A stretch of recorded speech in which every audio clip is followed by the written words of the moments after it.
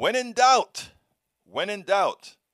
just blame the other for the problem you created, which is exactly what Dan Patrick did. He and the great Greg Abbott, they decided to destroy Texas. They decided to allow unmitigated spread of COVID in Texas. And now that it's a problem, what are they going to tell their people?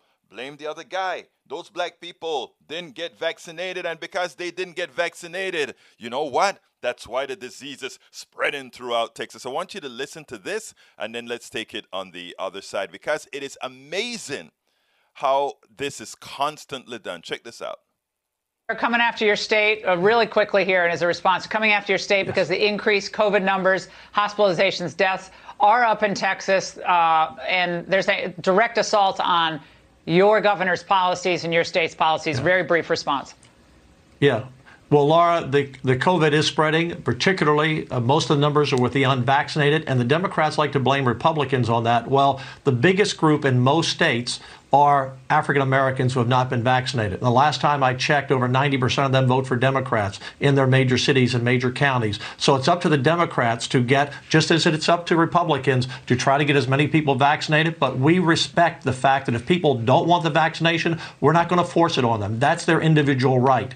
But in terms of criticizing the Republicans for this, we're encouraging people who want to take it, but they're doing nothing for the African American community that has a significant high number of unvaccinated TikTok people. videos. So they need to address that. We got a lot of TikTok. Yes. They're coming out. Okay, let's Jorge A. Caballero, doctor, he actually retweeted this with some data. Per the Census Bureau, 50% of unvaccinated adults in Texas are white, non-Hispanic.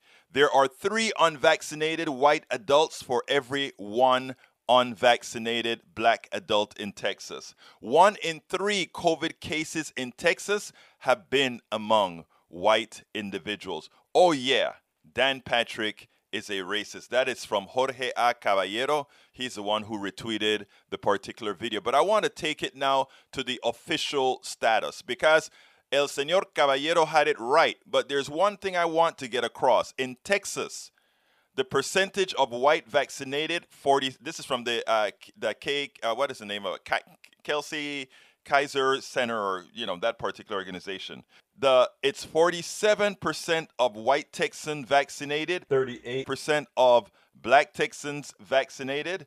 We all know there's a particular party that is preaching freedom, and that somehow being vaccinated somehow has something to do with removing your freedom.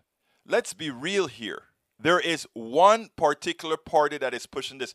There are reasons why blacks, Latinos, etc., their vaccination rates aren't as high. For black people, it has to do with remembrances of the Tuskegee experiment, where black bodies were used for experimentation, etc. So there's a trust issue there. This is being overcome, but there's another bigger issue than that trust issue, and that is CVS Deserts, all the places that give vaccinations. They are, while I can find them all over Kingwood, you can't find them all over South Park in Texas. So there is a material difference with access in the way different groups in this state have for health care. I mean, we can even go further. He points out, how many, the percentage of people dying of COVID, people of color are the ones that are suffering the most. It doesn't matter how many white people or others go in for health care.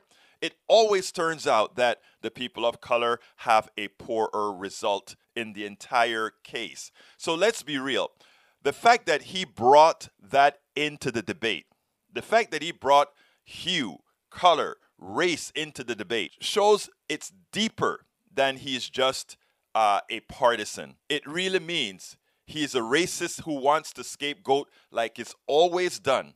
We did something bad. Look at that's the guy who actually did it. We can talk about a whole lot of instances where when we need to find a scapegoat, when we need to find somebody that's guilty, hey, point to the other.